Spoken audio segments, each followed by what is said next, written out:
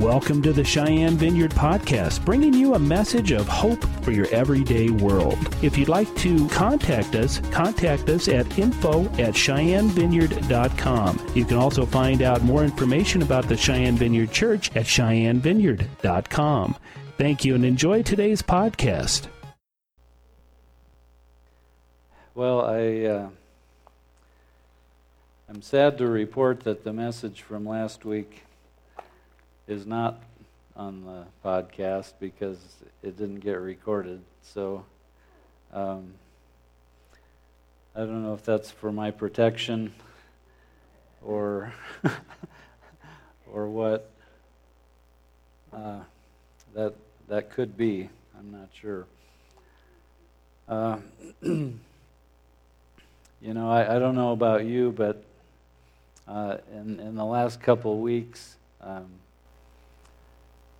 have you been doing a little soul searching?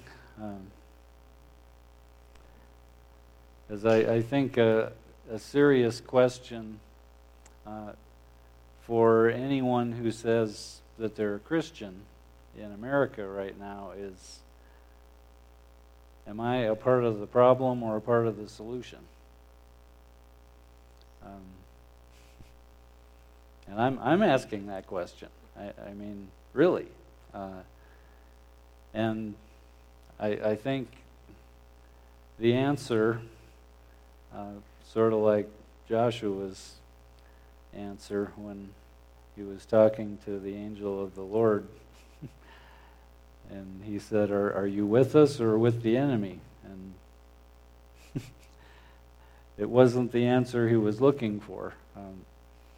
So the answer to that question, am I part of the solution or part of the answer? Or the answer to that question, or am I part of the problem or part of the solution? The answer to that question is yes.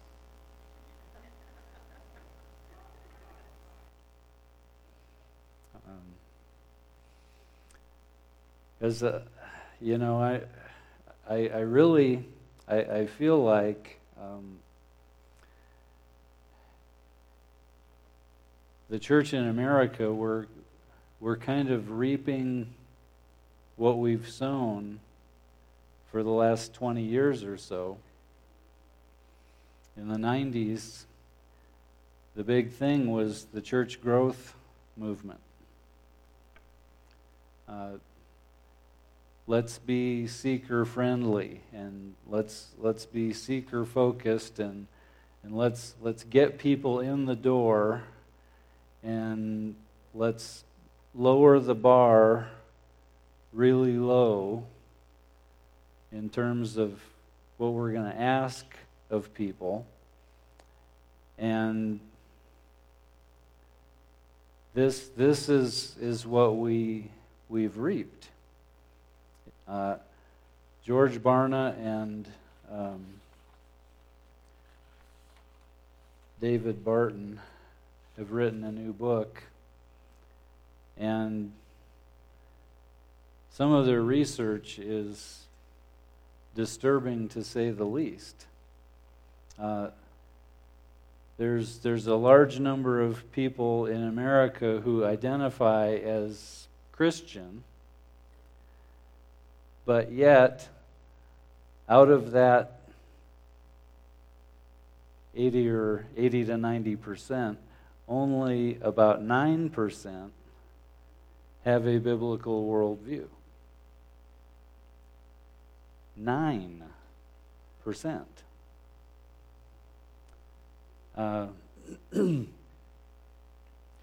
This next statistic is maybe even more telling than that only 51% of pastors have a biblical worldview.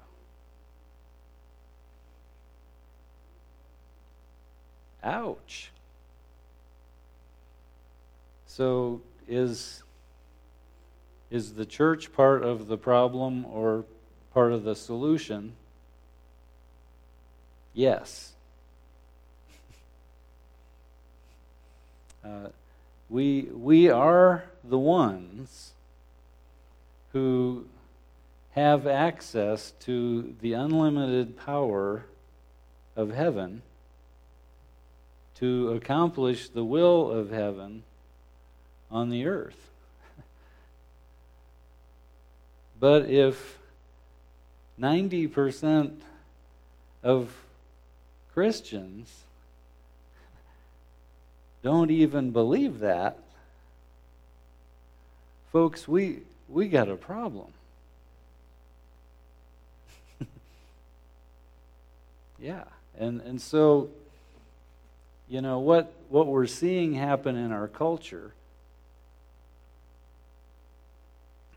is the fruit, I think, of the church kind of gone astray. And, you know, I've got to own some of that.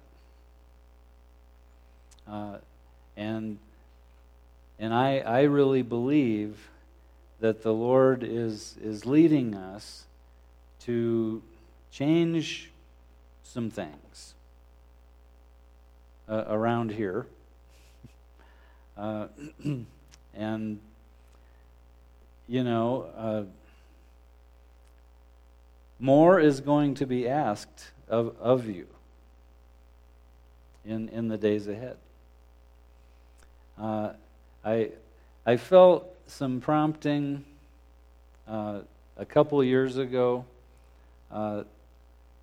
toward a church covenant. And I started doing some research, and there just wasn't a burning in my heart that, man, we got to do this. That has changed. There is now a burning in my heart that we, Cheyenne Vineyard, would become a covenant people. And I think this is part of our response to what's happening in our culture. You know, I said last week, one of our responses had better be to renew our own personal covenant with the Lord, so that we can definitely be part of the solution and not nearly as much part of the problem. And mourning is a good response for us right now to what's happening in our culture. Mourning for the covenant with the Lord that's been broken. Really declared null and void by our Supreme Court. And, you know, I am... The first couple days after that, my spirit was really in mourning. And I think that's an appropriate response for us. But this book that George Barna and David Barton have written, it's called U-Turn, Restoring America to the Strength of Its Roots. And I have to admit to you, I have not read the book. I've only read some things that the publisher and others are saying about the book. And the quote of those statistics is from the research that was done in the writing of the book. But, you know, the foundation of our country was very much laid by believers. And even the whole idea of public education, the main motivating force behind public education in America was so that every person would be able to read the Bible. And now they've got some statistics about that also. Only 30% of those identifying as Christian read the Bible, and less than 10% have read it cover to cover. I mean, that's shocking to me. So, I mean, is it any wonder if only 10% have read the whole Bible?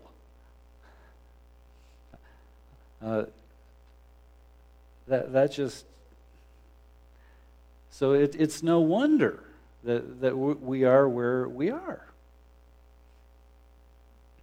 So, you know, I see difficult times coming for the church in America. I mean, we're already seeing persecution of Christians for standing up for things that they believe in. And I think we're going to see more of that. So for us as a fellowship, as a local church, I think it's important that if and when this persecution heats up, that we kind of know that we have each other's back. That we have actually made some commitments to each other, and we know what it is that we believe, and we're in agreement with that. I mean, we may not all agree on 100% of everything, but we've got to identify and define some basics that yes, we all hold to these. And these may even be things that we would hold to the death. Because in these days, I don't think it hurts to think that far down the line. If that day ever comes when, as some of our Christian brothers and sisters in Syria and Iraq and India and Burma, and I could list 30 or 40 countries where Christians are being killed right now. If those days ever come, it will help us to have thought, yes, I'm willing to be a martyr. And we know there's a great reward in the book of Revelation for martyrs.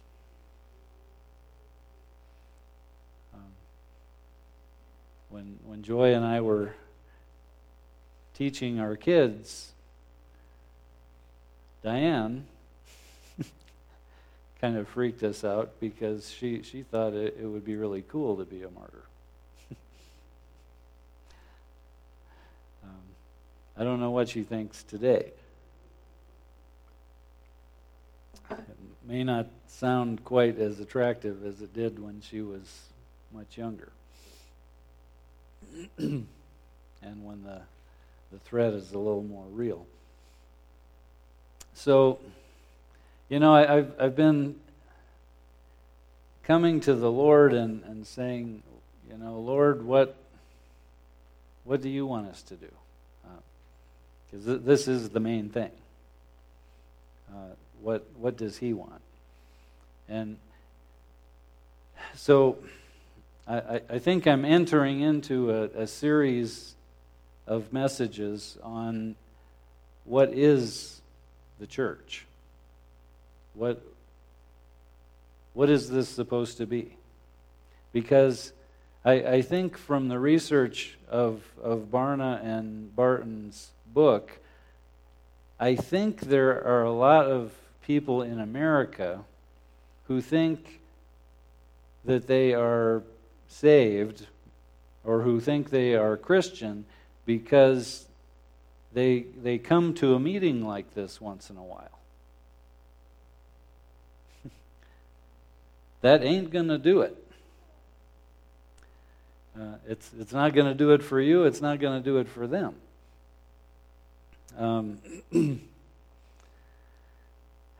It's disturbing.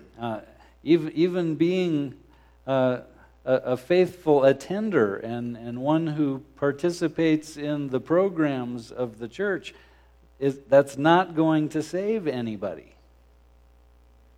by itself. Now hopefully most churches where you would be involved in programs and attending regularly, you would be confronted at some point with the need to be born again, as Jesus told Nicodemus, because that is what saves us, is having faith in Jesus' completed work for us. That brings us into the born-again experience where the Holy Spirit comes to dwell within us, and our spirit is regenerated and becomes a place where the Spirit of the living God can dwell. And that will save us. And maybe I should even be a little more clear, because that phraseology, as hopefully some of you may have picked up on, is slightly inaccurate. Because, I preached a series of messages on the difference between eternal life and inheriting the kingdom a while back. Well, inheriting the kingdom is really pretty much synonymous with salvation. Being born again is receiving eternal life. And I don't want to re-preach that message or that series of messages right now, but I just need to point that out. There's a distinction. We can have eternal life, and our growth can end right there. And that right there is a very serious issue for the church in America. Because I think there are a lot of people in the church in America who have eternal life, and that's as far as they've gone. And as I have sought the Lord on this, I think part of the reason for that is this whole church growth, seeker-focused movement that has lowered the bar of participation and discipleship to such a low level that when Barna does statistics on sinful things between the church and the world, there's no it's a negligible difference in divorce rates, in adultery, in lots of different issues. So, Houston, we have a problem.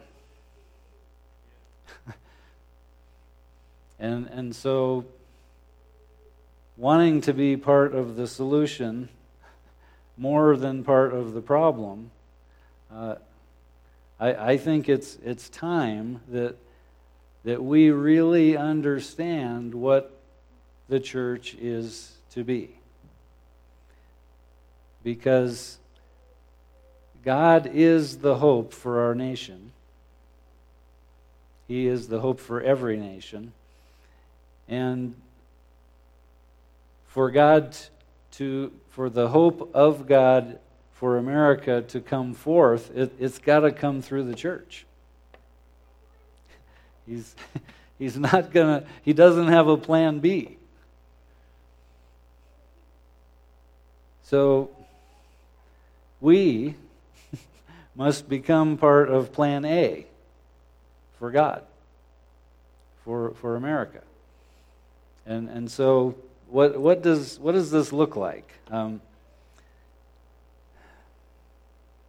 As we try to envision what the local church is supposed to look at, I went back to the earliest days of America in the 1600s, and we had some early Congregationalists and some early Baptists who struggled with the idea of forming local churches. And they struggled with the question, what constitutes a local church as the settlements kind of branched out and people moved out from the first settlements. And their answer time and time again was what made a group of people into a church was a covenant. A solemn pledge to one another that they would believe in Christ, obey Christ together, they would worship and minister in common. The people of a church would covenant together to be the body of Christ for each other, for the world and for the glory of God.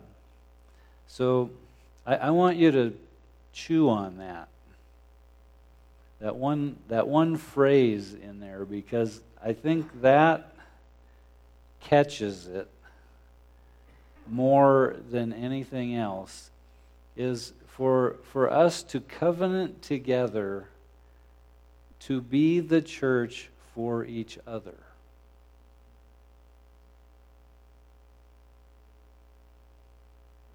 Because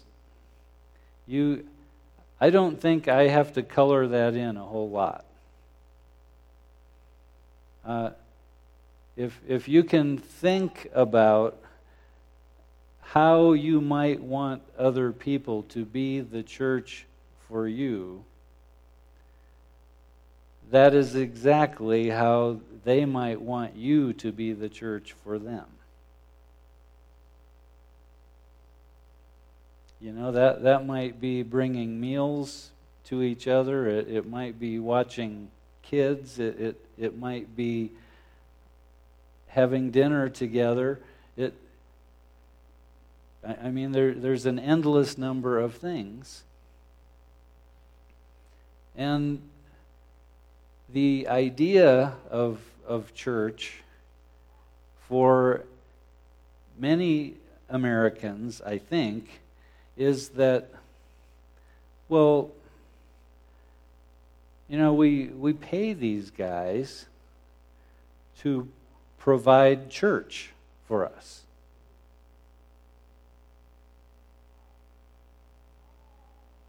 No.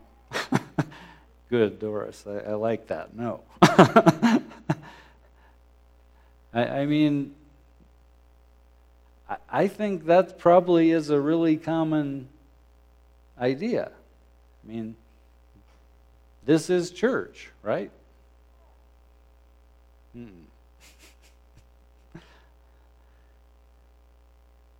Every one of us in here, human beings breathing air, we are the church if we've been born again. And herein is a difficulty in identifying the church that has existed from the very beginning. Find the one, Bev, with the people that kind of look like a building together. Did you see that one? I'm not sure where it is exactly. Okay, yeah.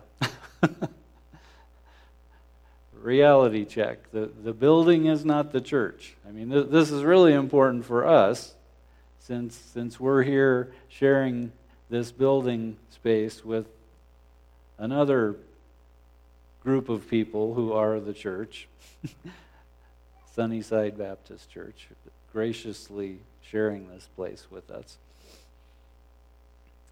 So, I really believe that the Lord wants us to covenant together. And I think this is going to define a lot more clearly who we are. And, I really don't want to lose anybody, but I'm not afraid to. Because, if we're going to be working side by side, we're going to be sharing ministry together, we're going to be maybe sharing food together if we need to. I want to know that we're in agreement on who God is and who we are in Him and what He wants from us. Those are important things. So the bottom line is, I think, and I take responsibility for this. I think I've been too slack, too easygoing in this regard. Because if the time comes when we have to do some church discipline, I want to have somebody that signed a paper and said, I'm going to submit to this. And they may still not, but at least we can say, this, that paper you signed and it said this is that. And we hoped it never would come to this, but it has, and this is what we are asking of you. Because that's part of the church being the church. And I'm actually going to get to some scripture. But I felt like we needed some introduction to this. And the first passage that I was led to is one of the passages where Paul is talking about the church, but he's sort of also talking about husbands and wives. Because for him, the two descriptions were, he couldn't hardly separate them. Because he understood Jesus as the bridegroom and the church as the bride. And the best object lesson for that is a husband and a wife who love each other and serve each other and mutually submit to each other. So we need that understanding of Jesus as the bridegroom and the church as the bride. Because I'll tell you, the more I dig into the bride and the wedding feast, the wedding supper of the Lamb, I'm pretty well convinced that just as there is a distinction between salvation and inheriting the kingdom, I think there is a distinction among those who have eternal life, who some are going to become the bride and some are not. And I think I think the discussion of the wedding supper of the Lamb and the bride of Christ is pretty much the same as inheriting the kingdom.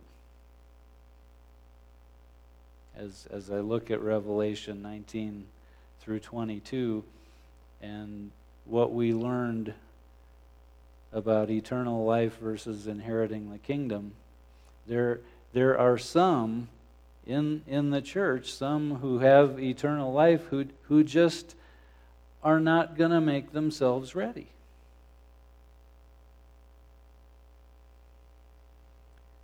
And so, what is the proper response of the church?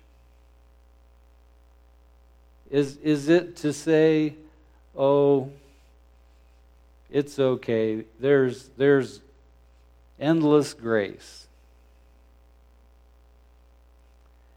Or is it to bring correction and say, hey, this is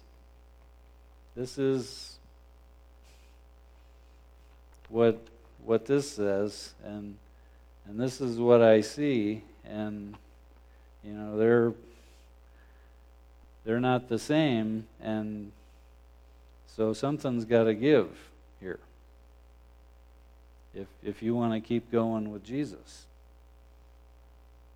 I think that is a role for the church. And honestly, I repent. I have avoided that. Maybe not as much as possible, but I have avoided it. I've done it sometimes. But, I'm ready to do it. We cannot mess around anymore. We have messed around, and this is where we are. So I'm ready to quit messing around. Because I would rather be in fellowship, in church, with 50 or 60 people who I am in covenant with, who I know that together we are seeking God, and we want God to get what He wants. And we're willing to change as He tells us to change. Then with 300 people, that's a lot more fun maybe during praise and worship because the voices are loud and there's a lot more energy. But 200 of them are just kind of there for the show.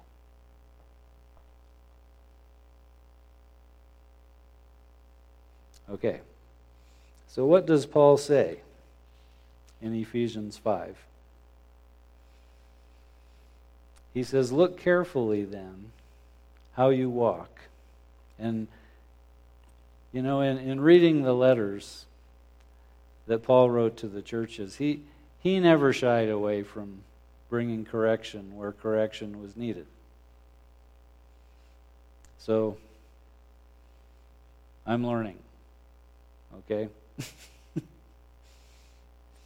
Okay, so look carefully then how you walk, not as unwise, but as wise, making the best use of time because the days are evil.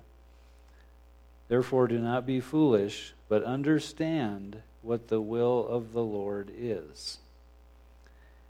And do not get drunk with wine, for that is debauchery, but be filled with the Spirit, addressing one another in psalms and hymns and spiritual songs, singing and making melody to the Lord with your heart, giving thanks always and for everything to God the Father in the name of our Lord Jesus Christ, submitting to one another out of reverence for Christ. Well, there's a whole lot there, but I'm going to keep going. Wives, submit to your own husbands as to the Lord. For the husband is the head of the wife, even as Christ is the head of the church, his body, and is himself its Savior. Now as the church submits to Christ, so also wives should submit in everything to their husbands. Now husbands, love your wives, as Christ loved the church and gave himself up for her. Wives, in terms of requirements, you just got it much easier.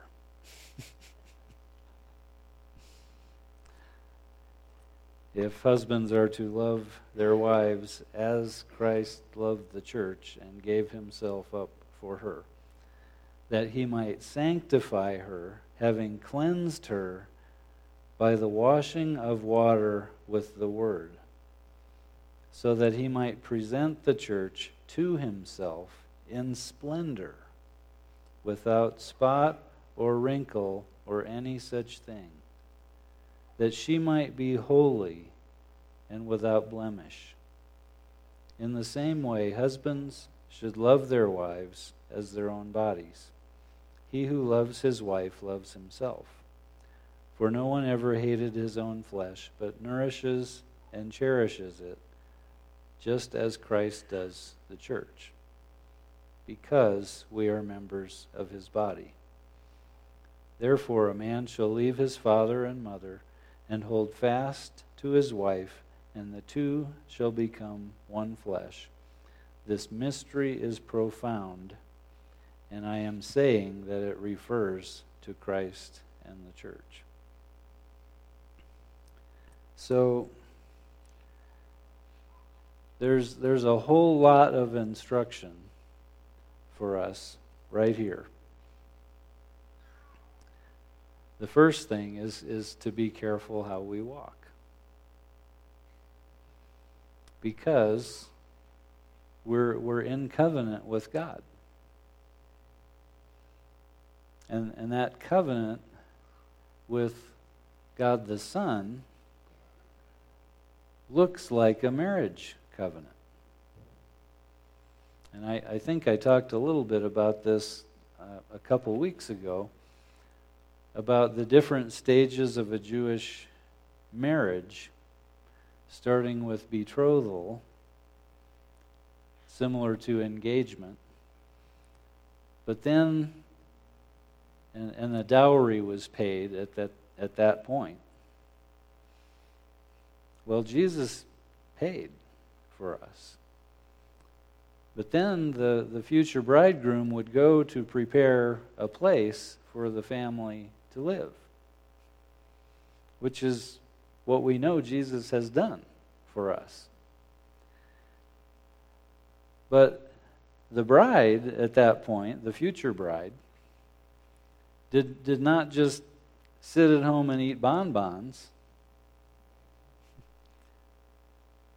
No, she was to go through a time of purification, a time of sanctification, to set her apart for this future husband. That is the time that we are in, folks. And unfortunately, the church in America is doing a really poor job at facilitating that happening. So I'm committed to doing a better job. I am committed to all of you to do a better job with that. Because what it says here about Jesus,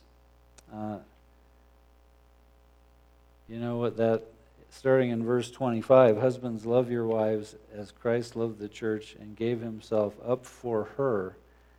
Now the next part, that he might sanctify her, having cleansed her by the washing of water with the word, so that he might present the church to himself in splendor, without spot or wrinkle or any such thing, that she might be holy and without blemish.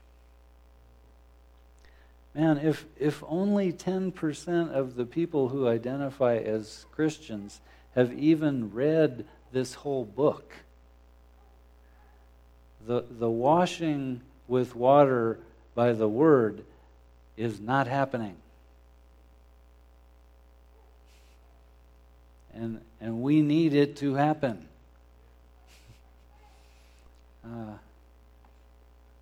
With some regularity, some structure, some power of anointing of the Holy Spirit on our reading and our time, because we're asking the Son to wash us with the water of the Word,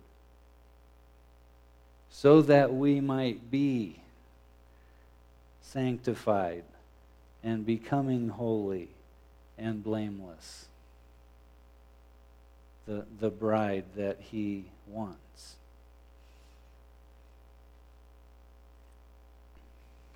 But there's more about the church here in the first part. Paul says, "Therefore do not be foolish, but understand what the will of the Lord is."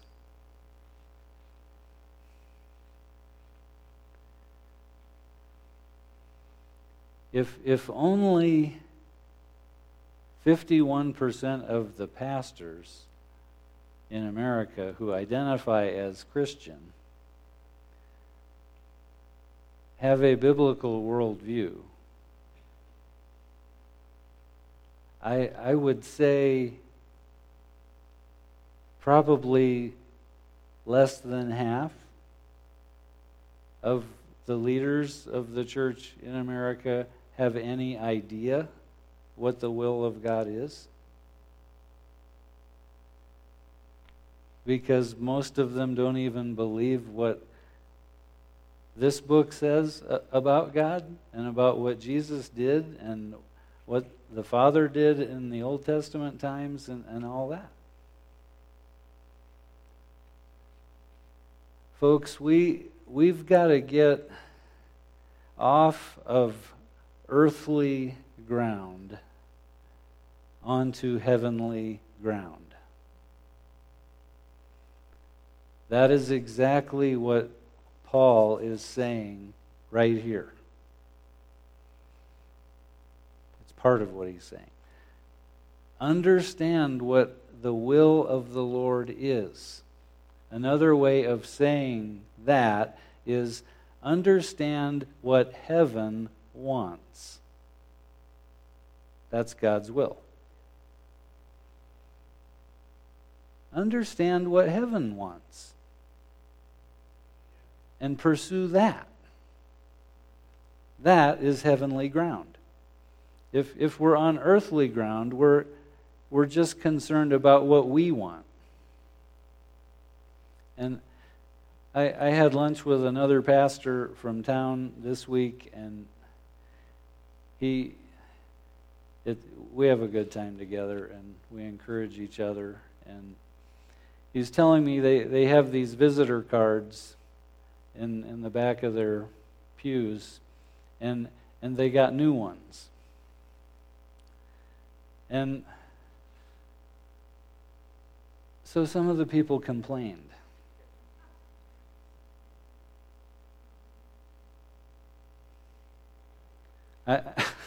I mean, good grief. You talk about being on earthly ground. I mean, Earth to Cheyenne, this is not about what you want. And it's not about what I want. Because if it is actually something other than the church. We should call it something else. Because I don't think God considers that. And I'm talking about the main thing, okay? I'm not saying churches that have these little issues are not the church. That's not what I'm saying. But if our main thing is something that, ideas that man has come up with and plans that man has made, and the Holy Spirit is, off over there somewhere, and he hasn't even been consulted, then we're getting pretty far off track. So Paul says, understand what the will of the Lord is. And then he says, don't get drunk with wine, for that is debauchery, but be filled with the Spirit. And the best translation of that really is be being filled with the Holy Spirit. It's a continuing present and future verb. And that is what we need. We need to be filled now, and we need to be being filled more tomorrow and the next day, so that we can, next verse, same sentence, we can address one another with psalms and hymns and spiritual songs, and sing and make melody to the Lord with our hearts, and give thanks always for everything to God the Father in the name of our Lord Jesus, submitting to one another out of reverence for Christ. Paul likes really long sentences because he has these ideas, and he wants to get every part of that idea in the sentence. So in the church, we're not to relate to one another according to the old way of thinking, according to the flesh, according to the old man.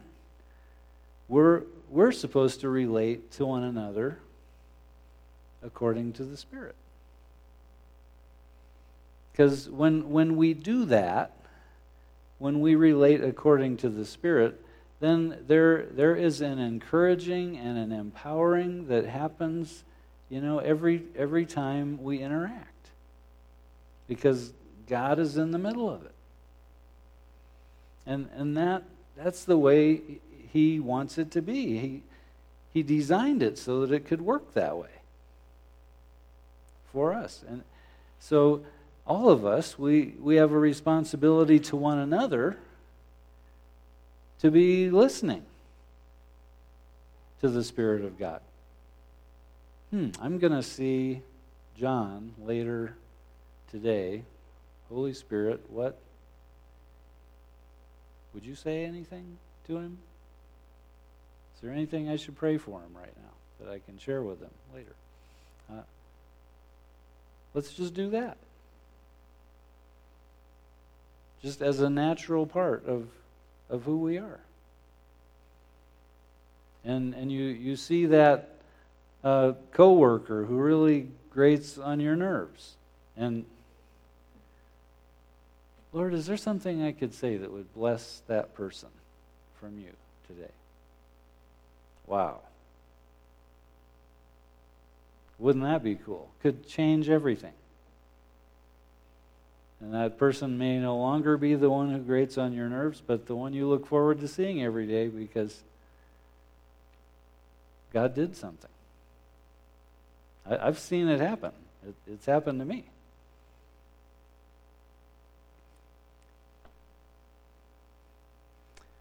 So that stuff about Jesus wanting to cleanse us.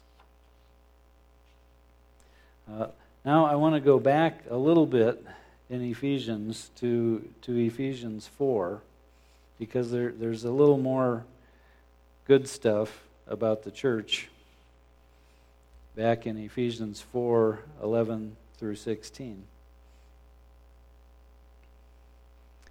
And he gave the apostles, the prophets, the evangelists, the shepherds, and teachers to equip the saints for the work of ministry, for building up the body of Christ, until we all attain to the unity of the faith and of the knowledge of the Son of God, to mature manhood, to the measure of the stature of the fullness of Christ, so that we may no longer be children, tossed to and fro by the waves, and carried about by every wind of doctrine, by human cunning, by craftiness and deceitful schemes. Rather, speaking the truth in love, we are to grow up in every way into Him who is the head, into Christ, from whom the whole body, joined and held together by every joint with which it is equipped, when each part is working properly, makes the body grow so that it builds itself up in love. So, the will of God for you, for me, is that we attain the measure of the fullness of Christ. As much as I would like to tell you that that's automatic,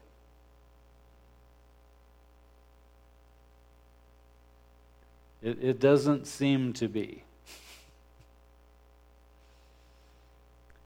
And unless maybe some of you know someone who's actually gotten there. I've not known anyone who has gotten there. But this is where God wants to take us. And I want to encourage, especially those who were not here last week, to look at the first 3 verses of Malachi chapter 3. Because I think there's some keys right there of moving toward that fullness.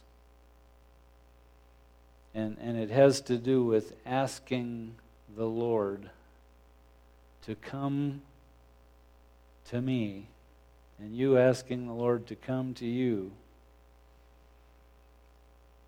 as the refiner with his fire, and as the launderer with his super OxyClean soap. Malachi would have said that if they had OxyClean back in 600 BC. But they didn't. We got to ask the Lord to get us there.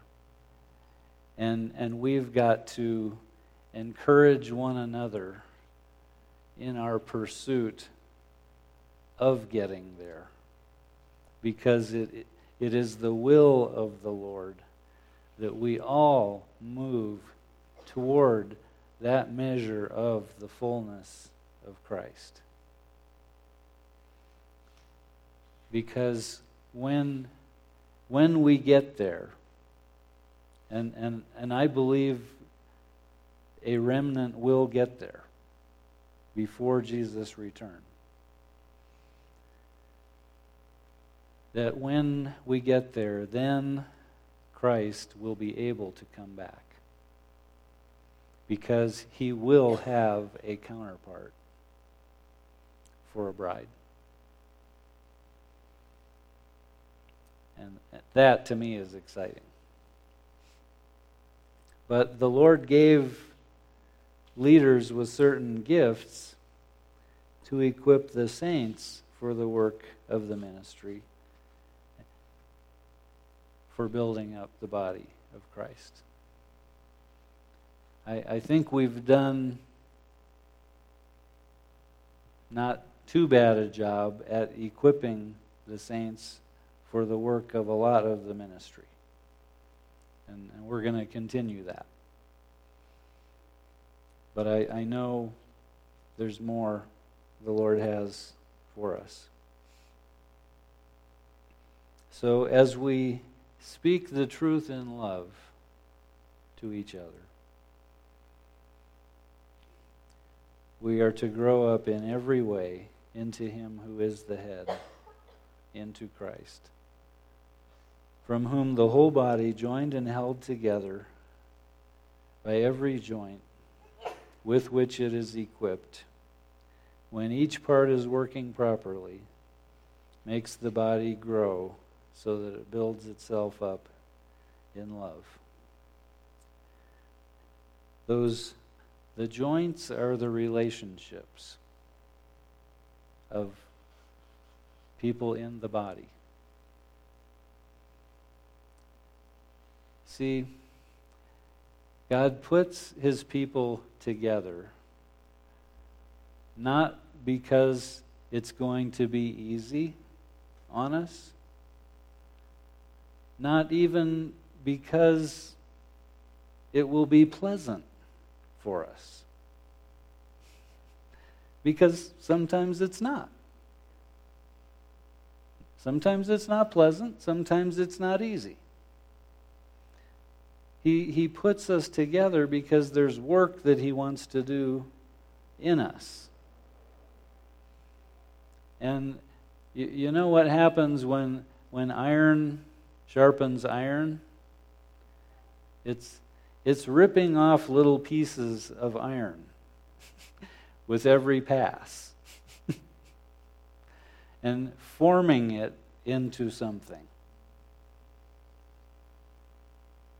And, sometimes that's the way it is in the church. And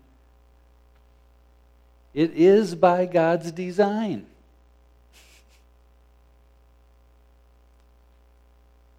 That there be pain and difficulty and misunderstanding and wrong reactions and all those things,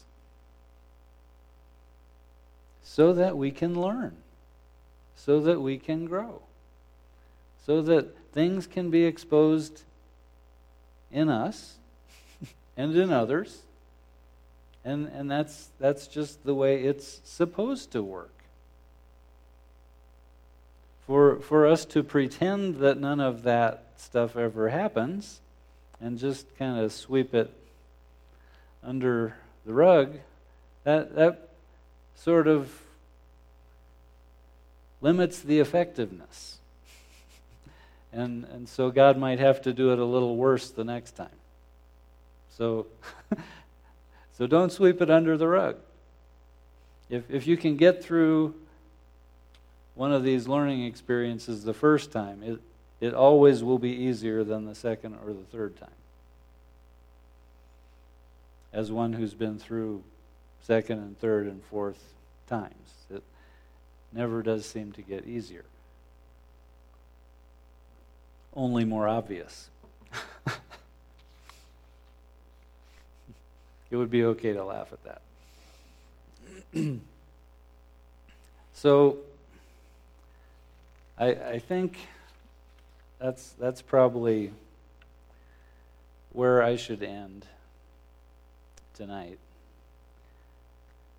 But, I want to encourage all of us to come to the Lord and ask that question. God knows where our country is. He knows what's happening. He's not surprised. And Lord, am I part of the problem or part of the solution?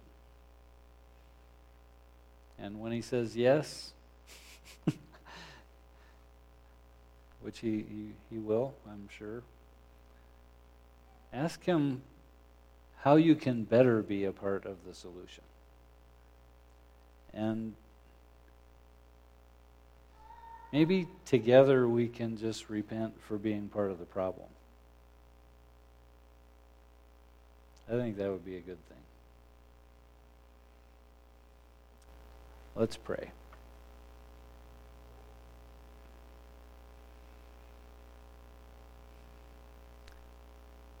Father, I thank you that you're never surprised. It's never anything that happens where you have to say, wow, I never thought of that. You're always ready. You always have the answer. And Lord, we pray for our nation. We specifically, Lord, I want to pray for the people who identify as Christian in our country. That you would release that spirit of Elijah in our country to turn the hearts of the children back to you, Father. That there would be a great turning toward you. That so many of those people who say they're Christian because they're not Muslim and they're not Buddhist, and there wasn't another answer that sounded good, so they chose Christian. I pray that so many millions of those people would be born again, would be saved.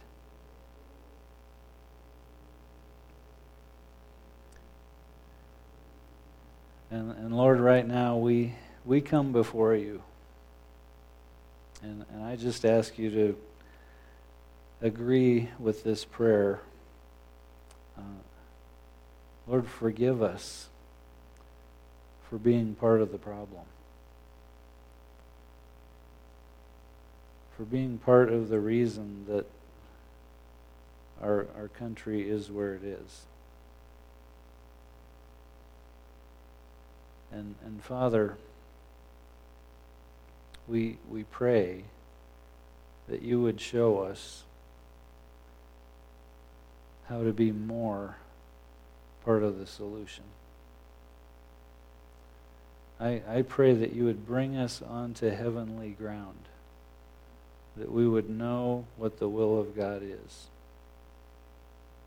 and that would be our focus.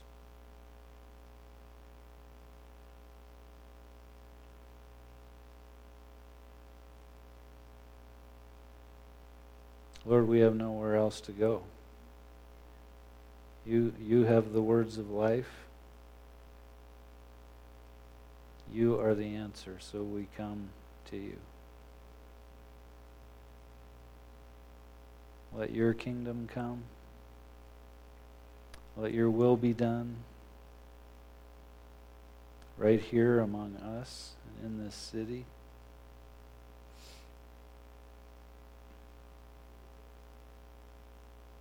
In Jesus' name. Amen.